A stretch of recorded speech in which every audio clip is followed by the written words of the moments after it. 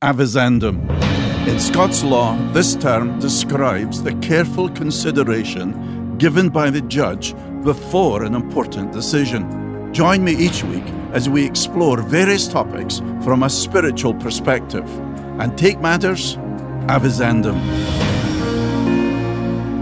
Speaking on the atrocities perpetuated by Hamas on Israelis and others, President Joe Biden described the attacks as sheer evil. Antony Blinken, standing with Prime Minister Netanyahu in Israel last week, confirmed that they also believed the attacks were sheer evil. As I listened to this, I thought of the criticisms President George Bush received when he referred to the actions of our enemies on 9/11 as evil. Some people have questioned whether the actions of others who have a different ideology from us can be described as evil. The question of evil is a difficult one. Why is there such a thing as evil? What is evil? Where does evil come from? In the beginning, God created everything, and it was good, as recorded in the opening chapter of Genesis. After the creation of man in his own image, God saw everything that he had made, and behold, it was very good. That's Genesis 1, verse 31. But evil entered our world. So first there was good, and then evil came. Evil can only exist in the context of good.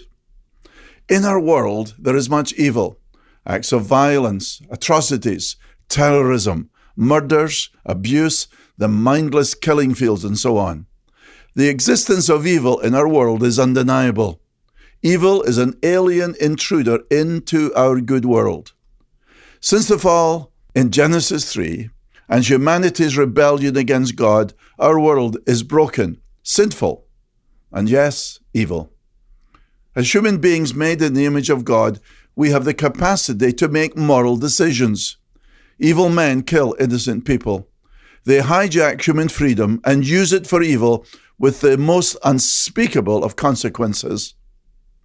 The Apostle John writes that the whole world lies in the power of the evil one.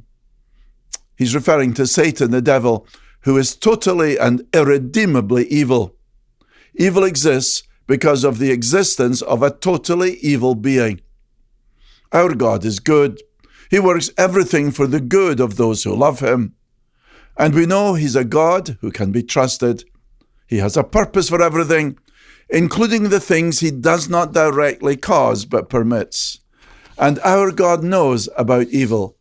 The cross of Christ points to the reality that our Savior Jesus Christ came to pay the price for our evil acts, dying our death, dying to solve the problem of evil.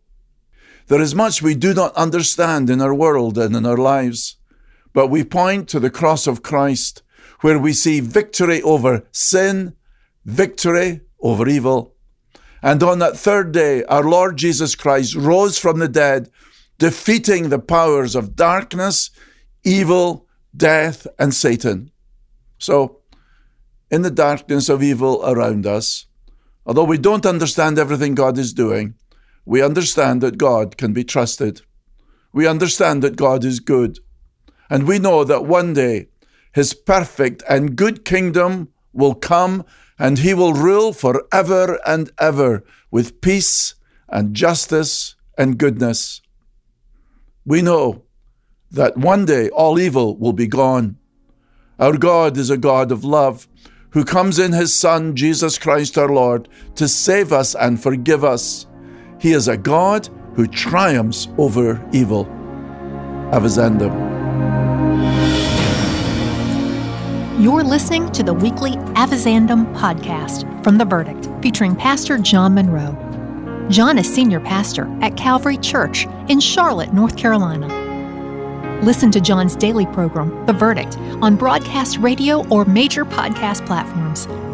For more information about The Verdict Ministry, visit us online at calvarychurch.com/theverdict.